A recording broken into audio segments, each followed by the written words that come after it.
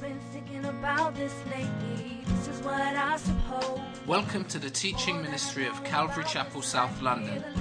You can visit us at calvarychapelsouthlondon.org. I realize it not sitting right with me. So I'm on my knees for understanding. The more the world I see, the more I see. Here I fit in, but I'm no diamond ring. I got a lot to learn, so I'm listening. Welcome to Calvary Chapel, South London, if you're new. My name's Tim. I'm the worship leader here at Calvary Chapel. And I got the opportunity to share with you just what the Lord's been sharing with me. And it's been a real encouragement. And I think it's always exciting when you know the Lord is speaking to you personally, and then you get to send that out and say, wow, this is what God's doing in my life. And so a lot of this is a discovery for me. You could turn that down a bit, Ren. Sorry, brother. This is quite a discovery for me in that I'm learning new things through this. And so basically just what you're hearing from me is not because I've got it down pat, but because God's been gracious to me and in schooling me and sanctifying me. And I think that's one of the hardest things in our walk is seeing the promise. And the promise is far off sometimes. The promise is on the horizon.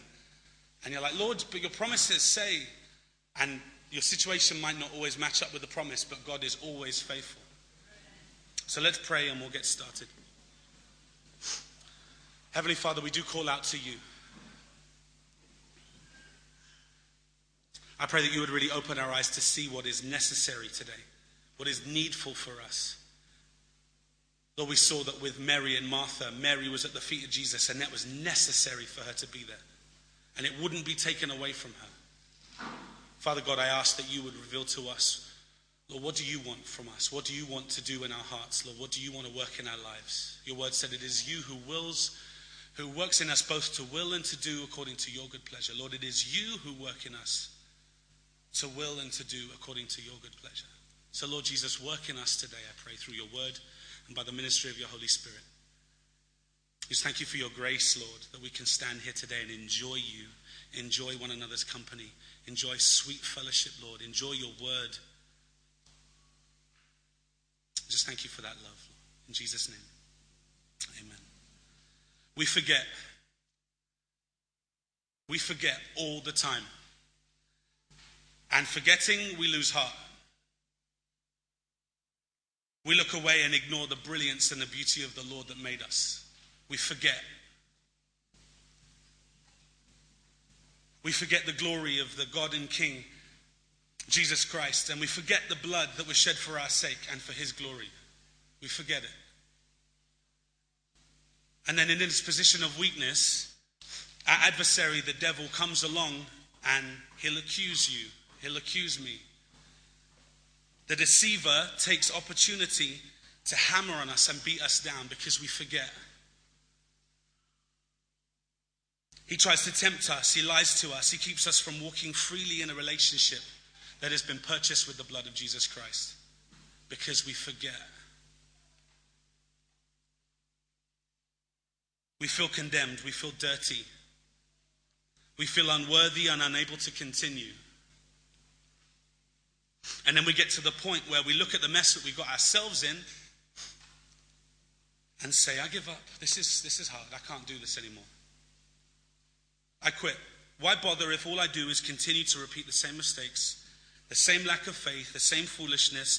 I'm never going to change. I, because I forget him. And then a friend comes up to you and says, hey, bruv, he who started a work in you is faithful to complete it. Don't forget. He is faithful. Remember his promises. He is faithful. Let's not forget. Let's pray. Again, let's pray. Lord, you are faithful. You do keep your promises. Lord. Let's turn to Luke chapter 22, verse 14.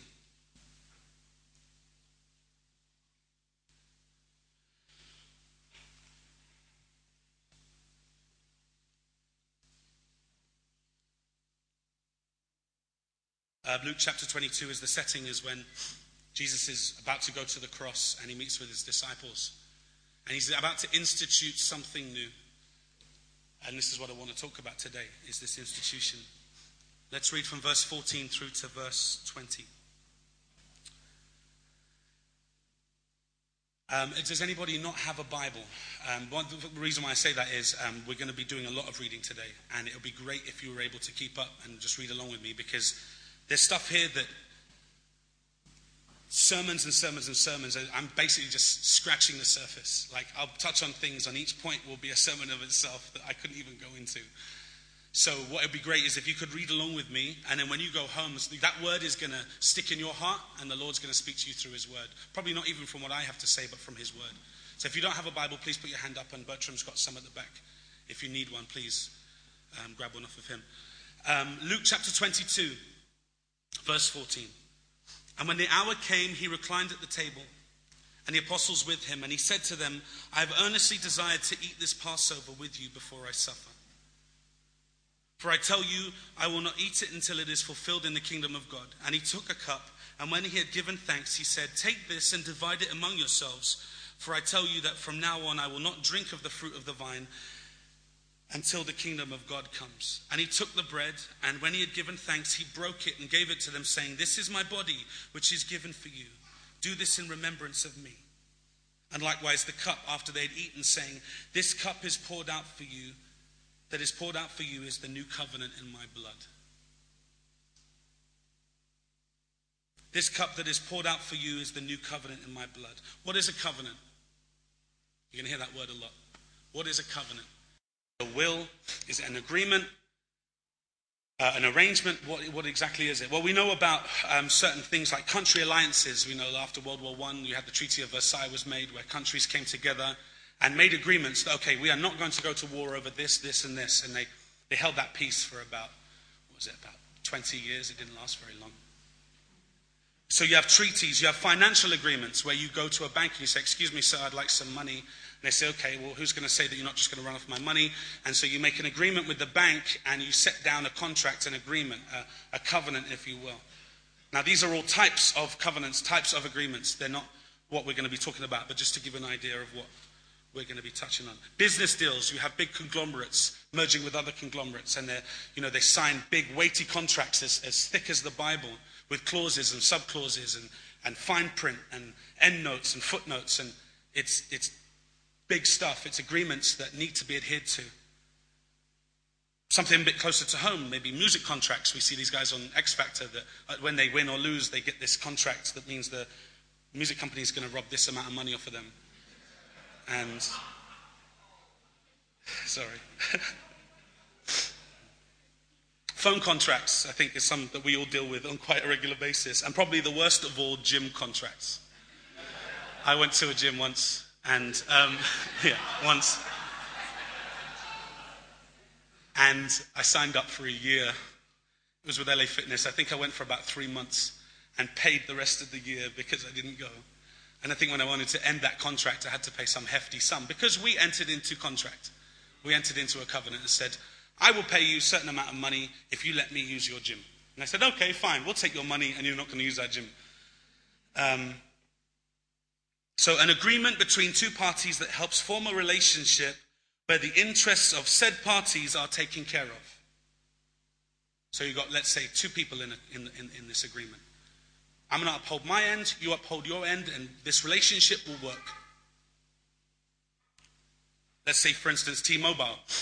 I sign up for 2 years to get a phone, and I say to them, I promise to pay you X amount every month if you promise to give me a certain amount of service. So that means when my signal drops in my area, I can call them up and say, excuse me, I signed a contract, said you're going to provide me this amount of service.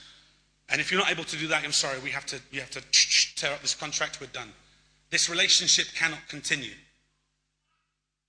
Thankfully, they boost the signal, and I continue to pay until I'm broke the next time and don't pay, and then the covenant continues.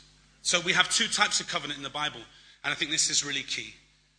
The ones I've spoken of so far are called conditional covenants, conditional contracts, where I am expecting you to keep your end, and if you don't, boy, watch it, we're done. And vice versa, you're expecting me to uphold my end. So these are conditional covenants, dependent upon both parties upholding their end. But this is the beauty of the covenants that we see in Scripture, and we're going to go into some detail, hopefully, in this, is unconditional covenants, where both parties, or just one of the parties, upholding their ends regardless of the other's commitment. An example of this, and it's not very well represented in today's society at all, is marriage. Let's listen to the vows given in maybe a somewhat traditional ceremony. I, Joe Bloggs, take you, Mary Jane, to be my lawfully wedded wife, to have and to hold from this day forth, for better, for worse, for richer, for poorer, in sickness and in health, to love and to cherish till death do us part. And hereto do I pledge my faithfulness. There's no conditions in there. I'm going to love you if you love me. If you get sick, I'll take care of you if you're nice to me. I'm going to keep this covenant if you keep supplying the money. And even, and I know this is a touchy subject, so we won't go there, but like unfaithfulness. Regardless. And I only say that because it's a small picture of a bigger one. And often the person that is wrongly treated in this covenant says, but hold on a second, it's not fair. I'm only using this as an example because God is the one that often holds this covenant with us, and we're always unfaithful. So at various points in Scripture, God enters into covenants with men, with nations, with people. We see they're strewn all over the Old Testament. And the most important one is spoken of all over the New Testament. So why a covenant? Why would the creator of the universe enter into a contractual agreement of sorts with man? Why would he do that? Why would he see fit to do that?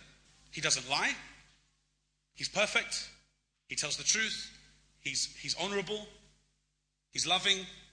Why do we enter into this contract? What's the point? If he is who he says he is, surely there's no need for the contract. Most of this message, if not all of it, is plagiarized from Covenants and Blessings by Andrew Murray. And I say that quite freely because most of what's in this book is plagiarized from the Bible. And so it's all right.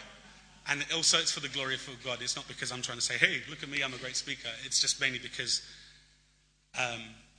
you do your research. And this guy, Andrew Murray, really encouraged me and blessed me. He says this, and this is a few sentences taken from the first few chapters, but I put them together. Oh, by the way, shameless plug, you can get this on Amazon for $1.99, either the electronic version for your Kindle or whatever, or the actual print. It's still in print, so I recommend you get it wholeheartedly. He says this, in his infinite descent to our human weakness and need, God's pledge of faithfulness goes beyond the ways of men. He has consented to bind himself to us in covenant as though he could not be trusted. It is a guarantee, a security, that God will do all that he said he would do. Designed so man could have a hold upon God as a covenant God for our benefit and for our assurance. Don't think God actually gets much out of the covenant, generally. Because we need assurance that he is faithful. Because we need to know we can hold God to his word.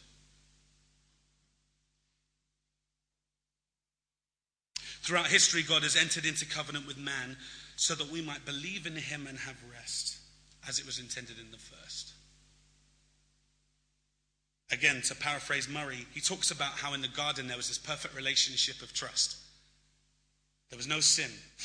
God said what he would do, and he did it. And man said, yes, Lord, I believe you. I trust you. I see you.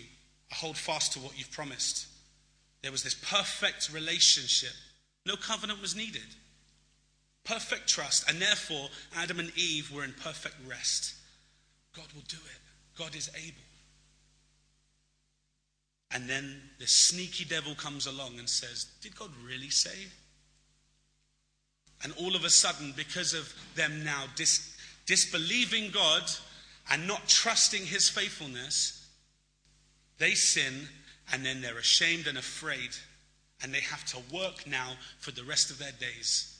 No more rest, no more peace, no more relationship.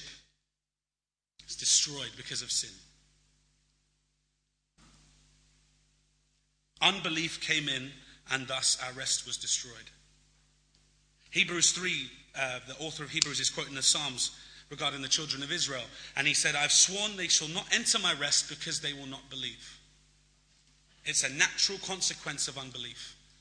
And I can say this is true because I know over the last few months I've really struggled because, and this is where I feel that this has been really important for me, is God saying, well, we'll get to that in a minute, but he's saying, look at me, believe me, rest.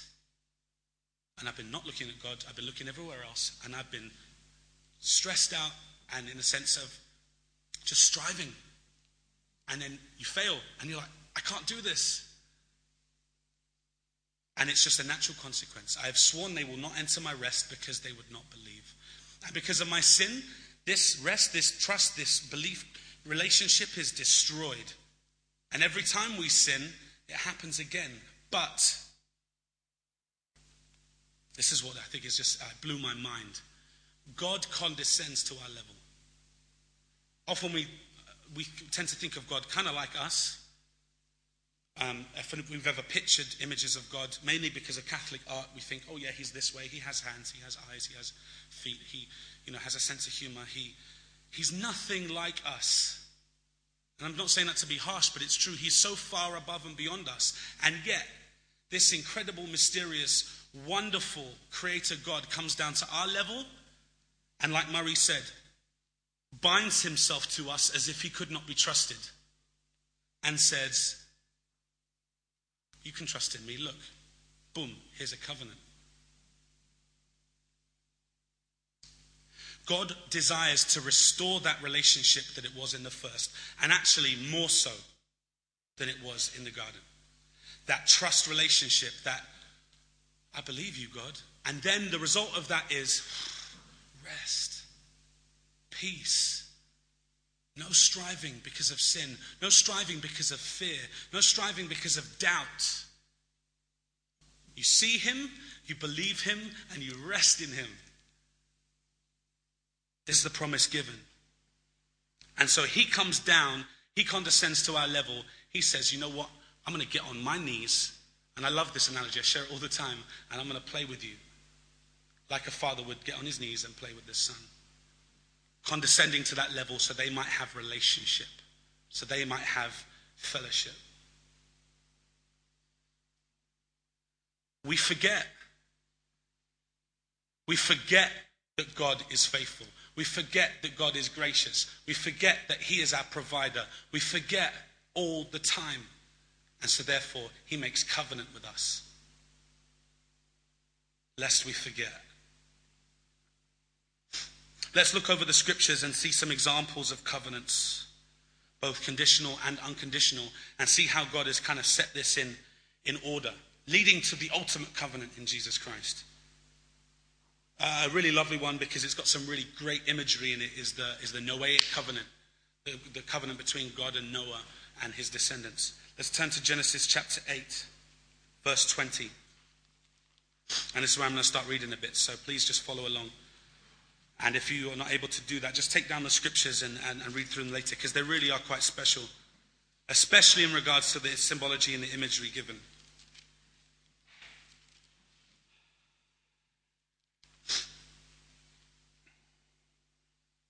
So this is after the flood. God has just judged the entire world because of sin and because of impurity, and sent the flood that covered the entire earth and killed all living things in order to cleanse it.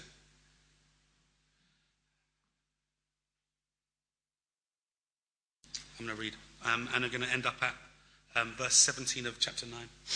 Then Noah built an altar to the Lord, and took some of every clean animal and some of every clean bird, and offered burnt offerings on the altar.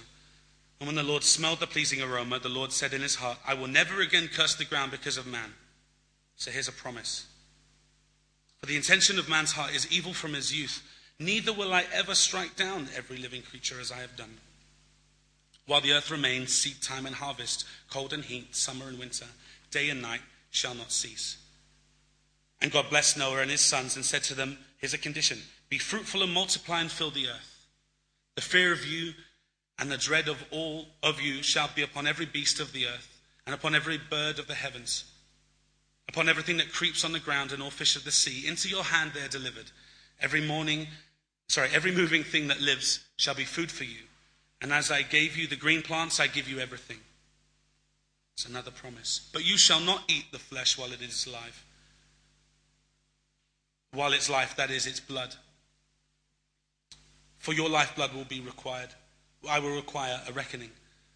For every beast I will require it from man. From his fellow man I will require reckoning for the life of a man. So there's a condition. The condition is, from now on, if you kill somebody, your blood will be forfeit. Whoever sheds the blood of man, by man shall his blood be shed, for God made man in his own image. And you be faithful and multiply. Teem on the earth and multiply it. And God said to Noah and to his sons, behold, I establish my covenant with you and with your offspring after you, and with every living creature that is with you, the birds, the livestock, every beast of the earth with you, as many as came out of the ark, it is for every beast on the earth. I establish my covenant with you, and never again shall all flesh be cut off by the waters of the flood, and never again shall there be a flood to destroy the earth. So here we have a covenant given. And just picture it with you, if you will. We understand from Scripture that there was no rain before the flood, because around the outside of the earth was like this blanket of moisture, this firmament. It was like any of you been to Jamaica or in the tropics, where it's just constantly moist and damp all the time? And it's just lush because there's all this water and it's just fantastic. The sunshine, it was like that all the time. The water would come up from the ground and then down. But there was no rain. So the flood came, and this is all they knew of rain, was the flood. So if they lived in England, I think they'd be a bit shook every time it rained, because that's all they knew about the rain, was it flooded. But so that they wouldn't be afraid, so that they would trust God and have peace with him and rest in him, he gives a sign. Check this out. Verse 12, and this is the sign of the covenant that I make between me and you and every living creature that is with you for all future generations. I will set my bow in the cloud, and it shall be a sign of the covenant between me and the earth. When I bring the clouds over the earth and the bow is seen in the clouds, I will remember my covenant that is between me and you and every living creature of all flesh, and the waters shall never again become a flood to destroy all flesh. When the bow is in the clouds, I will see it and remember the everlasting covenant between God and every living creature of all flesh that is on the earth. God said to Noah, this is the sign of the covenant that I have established between me and all flesh that is on the earth. How precious is that? So not only, the only thing you know of rain is this deluge, this destructive power. So then when the rains come, you see the rainbow, and you think, my gosh, God's going to keep his promise. And we have floods today, but never has it been like it was. It's always specific to a region. I think it was Bournemouth that got flooded yesterday. But it wasn't the entire globe. And he gives us this covenant to say, God is faithful. We can rest. God will take care of us. We will not be wiped out. And figure at this point, there was only 8 people on the earth. It wasn't like there was 1 million people and he's saying, I'll protect you, I'll take care of you. 8 people on the entire globe, and God's saying, don't be afraid. I'll take care of you. I just think that's precious. I think that's really special.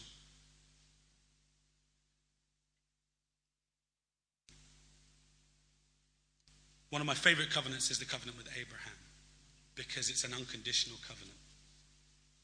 It's God saying, I'm going to do this. Watch me. That's it. That's all he had to do. That was the condition. Turn with me to Genesis chapter 15.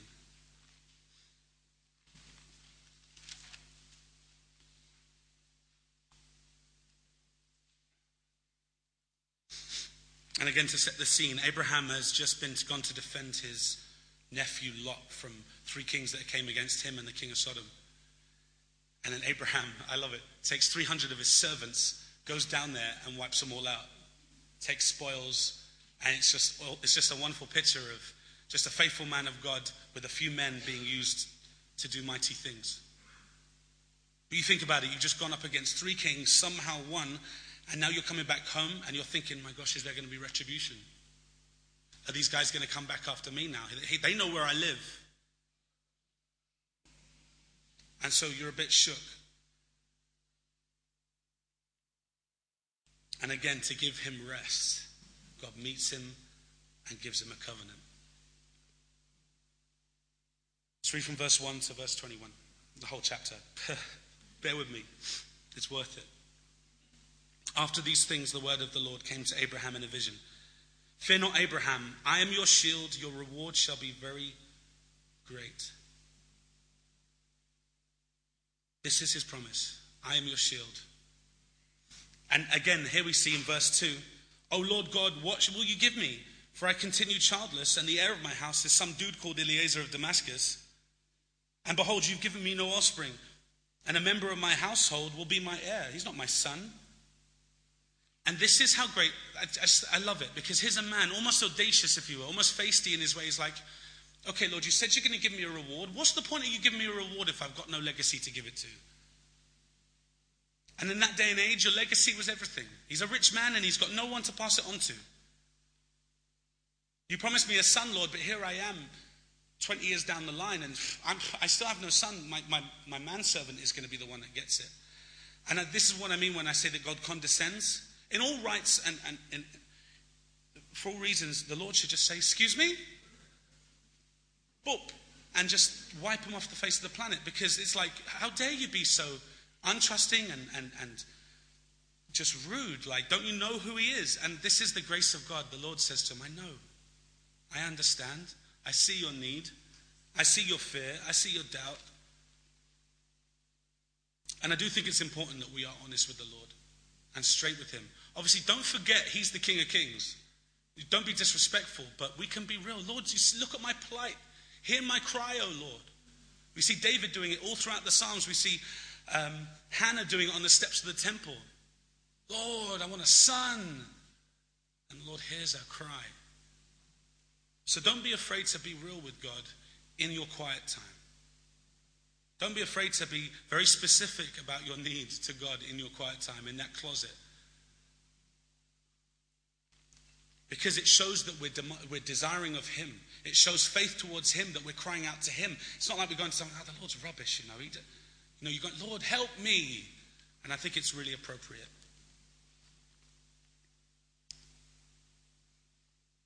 Verse 4, and behold, the word of the Lord came to him. This man shall not be your heir. Your very own son shall be your heir. And he brought him outside and says, look toward the heaven and number the stars. If you're able to number them, so shall your offspring be. And he believed the Lord, and he counted it to him as righteousness. Check this out. This is awesome. The first time belief is mentioned in the Bible, it is linked with righteousness. The first time righteousness is mentioned in the Bible, it's linked with belief. God is the same yesterday, today, and forever. And I love it.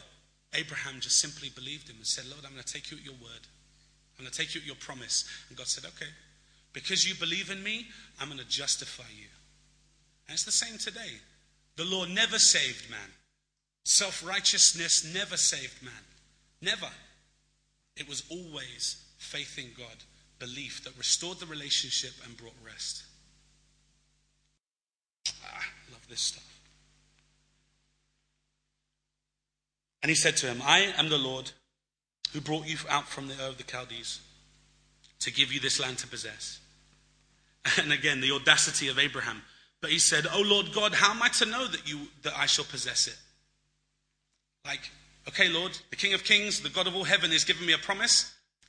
But Lord, how am I going to know that this is really true? And again, the Lord should say, excuse me, my word is my word, just take it and be done. But he doesn't. He gives him a promise. He makes a covenant. And he said to him, bring me a heifer 3 years old, a female goat 3 years old, a ram 3 years old, a turtle dove, and a young pigeon. And he brought him all these and cut them in half and laid each half over against the other.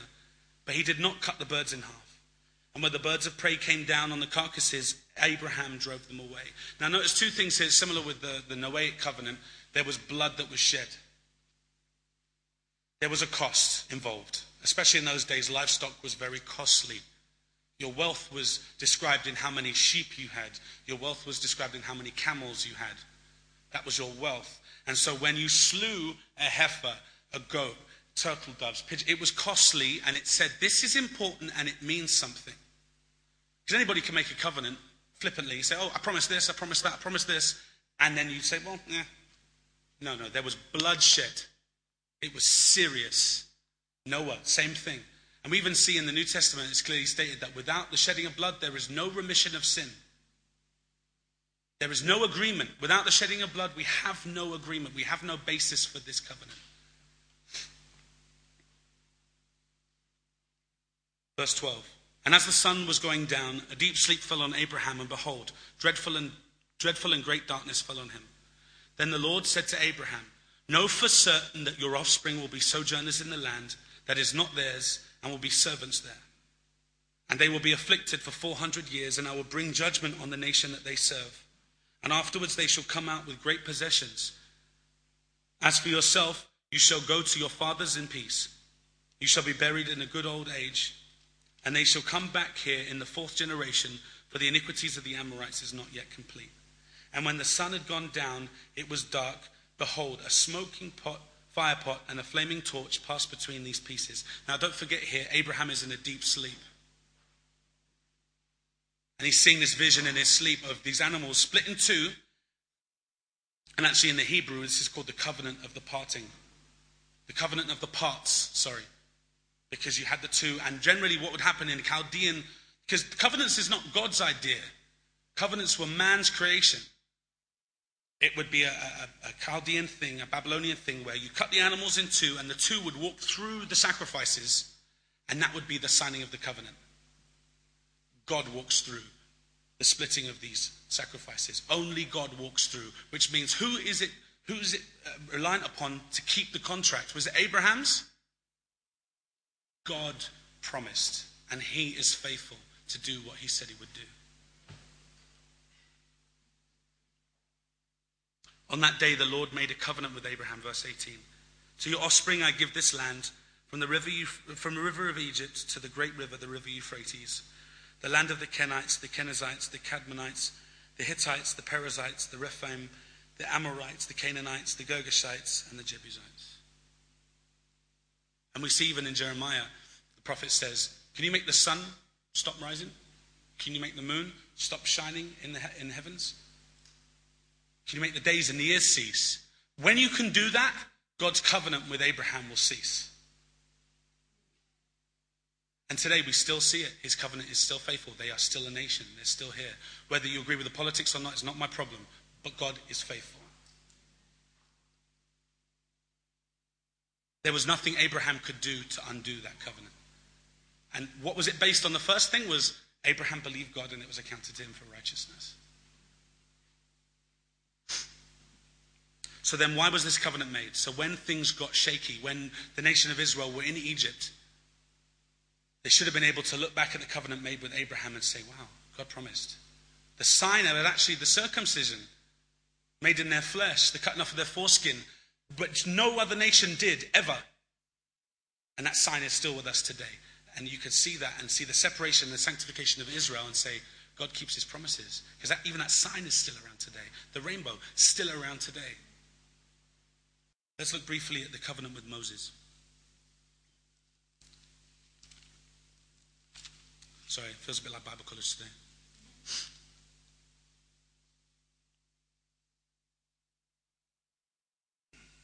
I think what I love about it is that throughout Scripture, everything has a purpose.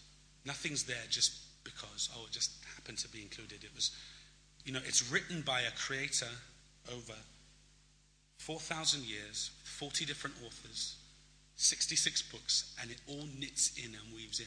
So if you see a concept in the New Testament, guaranteed that concept will be followed through the Old Testament, woven in.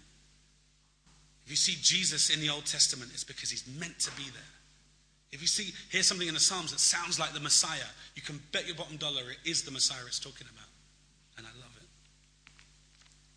Sorry, no tangents here. So chapter 19, verse 1 to 9. Here we have Israel come out of Egypt. It's the third month after they come out of Egypt. They're on Mount Sinai. Sorry, Exodus chapter 19, my bad.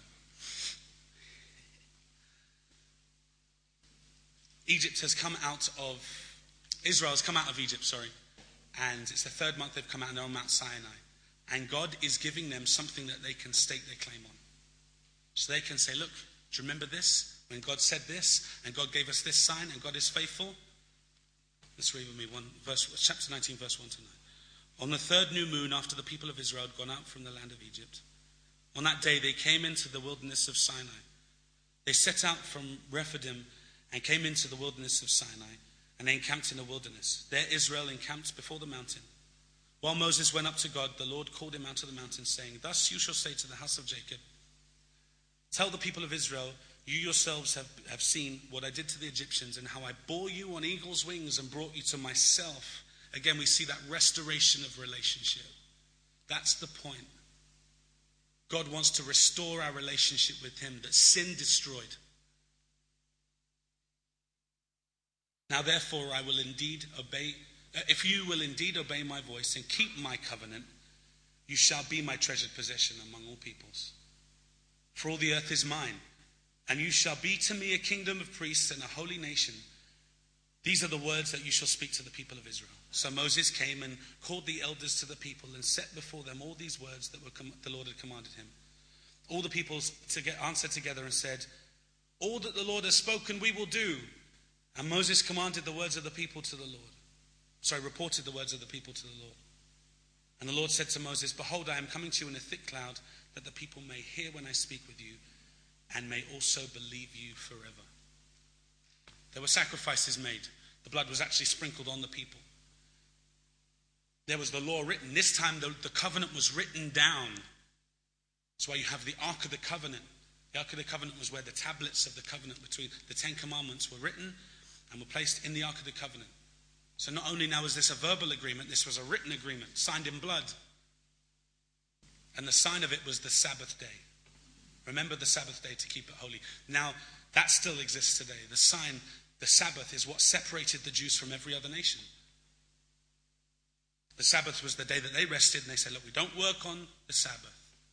And this was a sign that says that we're different from the rest of the world. This is a sign that says God will keep his promise if we are faithful to the covenant. And this was a conditional covenant. This is a covenant where he says, if you are faithful and if you are obedient and if you honor me and if you love me, I will treasure you. I will love you. And it's this two-way thing. The problem is they saw that covenant and they thought that it would save them. They saw the covenant and said, right, we've moved on from Abraham now. We make our own righteousness.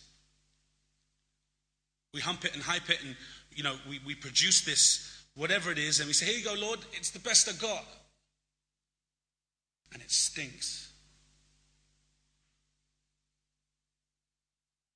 So why do we need a new covenant? Surely this is enough. Look, he gave the entire nation of Israel a covenant. The 10 Commandments. Be righteous and I will love you. Turn with me, if you will, to Jeremiah chapter 31.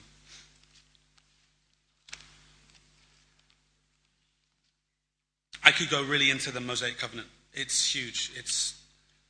Most of the Old Testament is based around it in a sense of it's the history of Israel, pretty much. But that's not what I want to focus on. I want to focus on what the Lord has given us. Jeremiah chapter 31, verse 31 to 34. And this is Israel's lowest point that this covenant is prophesied about. Jeremiah 31:31. Israel is about to be attacked by the Babylonians.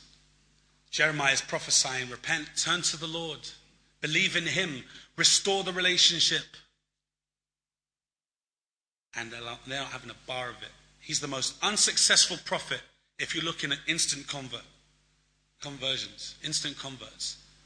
Didn't get one convert that we see of throughout Jeremiah. In the world's eyes, you'd say he's a failure. But that wasn't his job. He was called to be faithful and just speak the word that God gave him. He did, because now we have it. We have promises like this that we can look back on and say, yes, Lord, you know what you're doing. Verse 31, behold, the days are coming, declares the Lord, when I will make a new covenant with the house of Israel and the house of Judah. Not like the covenant that I made with their fathers on the day when I took them by the hand to bring them out of the land of Egypt. My covenant that they broke, though I was their husband, declares the Lord. But this is the covenant that I will make with the house of Israel after those days, declares the Lord. And I love it. This is what he says he will do. I will put my law within them. I will write it on their hearts. I will be their God, and they shall be my people. And all that entails. The God of heaven, the God of grace, the God of love, the God of righteousness, the God of peace. I will be their God, and they will be my people, the people of God, the people of the Lord. Verse 34, and no longer shall each one teach his neighbor, and each his brother, saying, know the Lord, for they will all know me, from the least of them to the greatest, declares the Lord. Here's a condition, for I will forgive their iniquity, and I will remember their sin no more. Behold, I will make a new covenant. Why did we need a new covenant? Why was a new covenant necessary? Why did God need to make a new agreement? What was wrong with the old one? The old one actually completed its purpose completely. It didn't fail. The problem was it was insufficient to the expectation given. By that I mean, men thought it would save them. Men thought the law was sufficient to save them. If I keep the law, if I keep the Sabbath, if I keep these dietary requirements, if I go to synagogue this many times and I go to the feasts, and then I'll be righteous and God will accept me. That was never the point of the law. We see in Galatians chapter 3 verse 24, the law was a schoolmaster to lead us to Christ. There was a problem and we were not aware of it. The problem was we are out of relationship with God because of sin, and sin is the problem. So the law says, alarm, alarm, alarm. You've got issues that need to be dealt with. That's what the old covenant did, and it did a very good job of it. So much so that we see Mike out in Brixton and Leicester Square, even now, using the law to say, did you know that you need Jesus because of this problem and this problem, because you're a liar, because you're a thief, because you're an adulterer, because you've stolen, because you have other gods apart from the only God. And it's sufficient to task. It's sufficient to do the job it set out to do, which is to say, you need Jesus. So why did we need a new covenant? Why wasn't this old agreement satisfactory? Because it was insufficient and it didn't save us.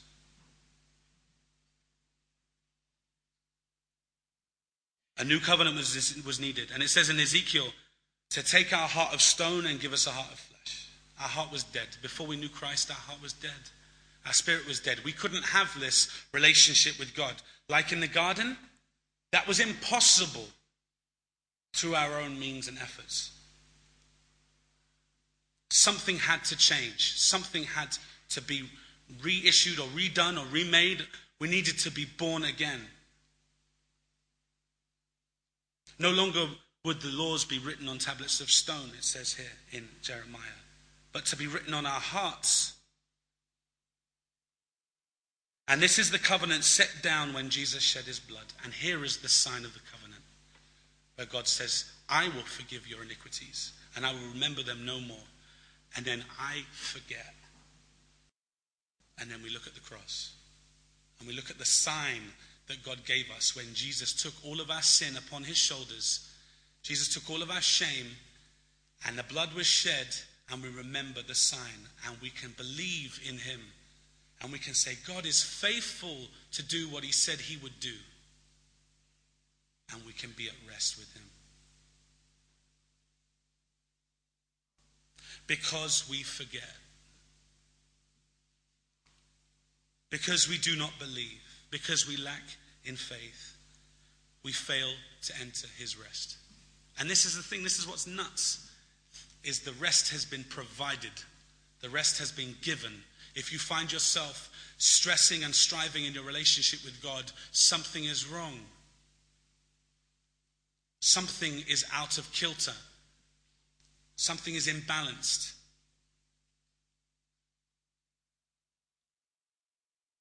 You can turn there if you will, but I'm going to read Hebrews chapter 10, verse 19. If you want to learn about the new covenant as it's set out in Hebrews, it's Hebrews chapter 9 and 10. And it really should be another study of itself. So maybe if I get another opportunity, we get to look at that. Because it speaks of, let me summarize Hebrews up. I've done this before because I love it. It's so rich. Jesus is better. Simple. Better than the priesthood, better than the law, better than the angels, better than us. Jesus is better. So choose him. Have his hand on you and let him do the work that he does in you. So Hebrews chapter 10 verse 19, it says, why is the new covenant better than the old one? Therefore, brothers, since we have a confidence to enter the holy places by the blood, the same thing, we see the sacrifice. There is no remission of sins without the shedding of blood. By a new and living way that he opened to us through the curtain, that is, through his flesh. Since we have a great high priest over the house of God, let us draw near with a true heart in full assurance of faith. Now, you've probably heard this before, but there's a therefore at the beginning of the chapter. And it speaks of a cause. So, something happened, therefore, So it's there for a reason to speak of something that's spoken of before. Seeing there's a new covenant, seeing that there is the blood of Jesus shed, seeing that he is our sufficient promise, our sufficient sacrifice, we have confidence to enter the holy places by the blood of Jesus. That relationship is restored. We can trust in him. Looking at the cross, looking at the blood, we have full assurance of faith.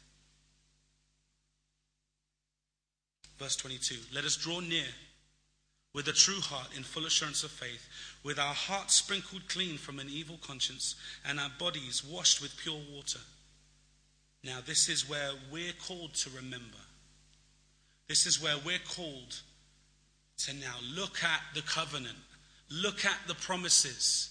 And this is where I fail.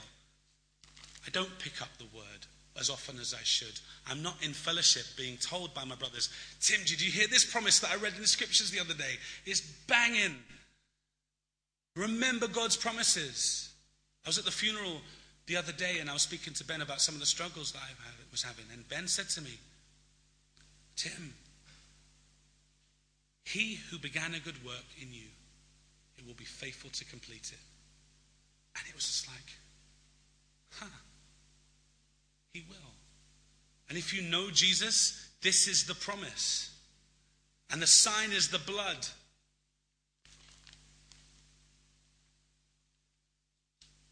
Verse 23, let us hold fast the confession of our hope without wavering. For he who promised is faithful. This is wonderful.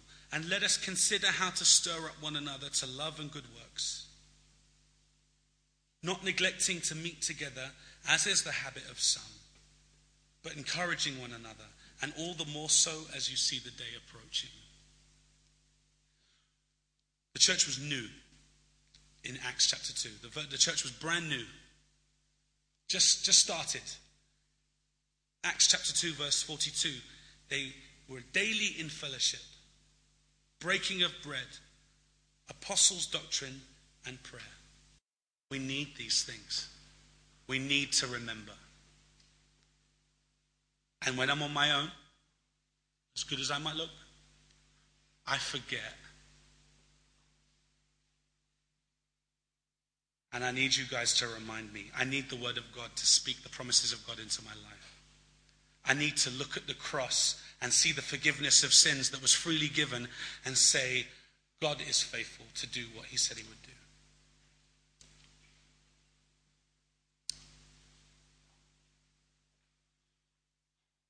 So when we take the bread and the wine, we remember and we believe and we find rest in Jesus, the covenant-keeping God who holds us and never lets us go. So after I pray, we're going to take communion together. And I'm going to play. The communion is going to be up at the front. I want you guys just to think about where you're at with the Lord, to think about his promises. And when you're ready, come up and get some communion. Maybe go to the back or go back to your seat. Maybe sit with somebody and pray. We're just going to take this time to remember God's faithfulness. I realize there's a lot of us and there might be a queue. So just take time. We're not in a hurry. Amen. Let's pray.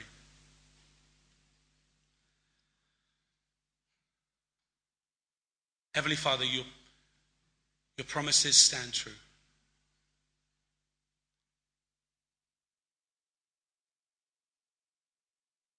Heavenly Father, you care about us enough to say, I know you're weak and that you forget.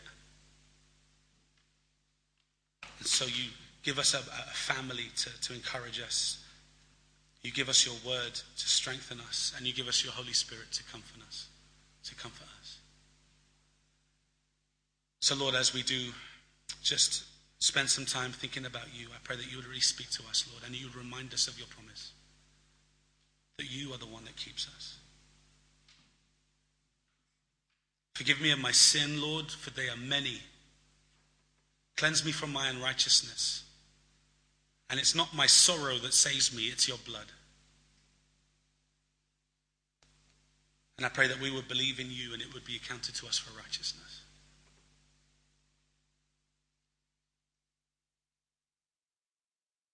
And he took a cup. And when he had given thanks, he said, take this and divide it amongst yourselves. And he took the bread, and when he had given thanks, he broke it and gave it to them, saying, this is my body which is broken for you.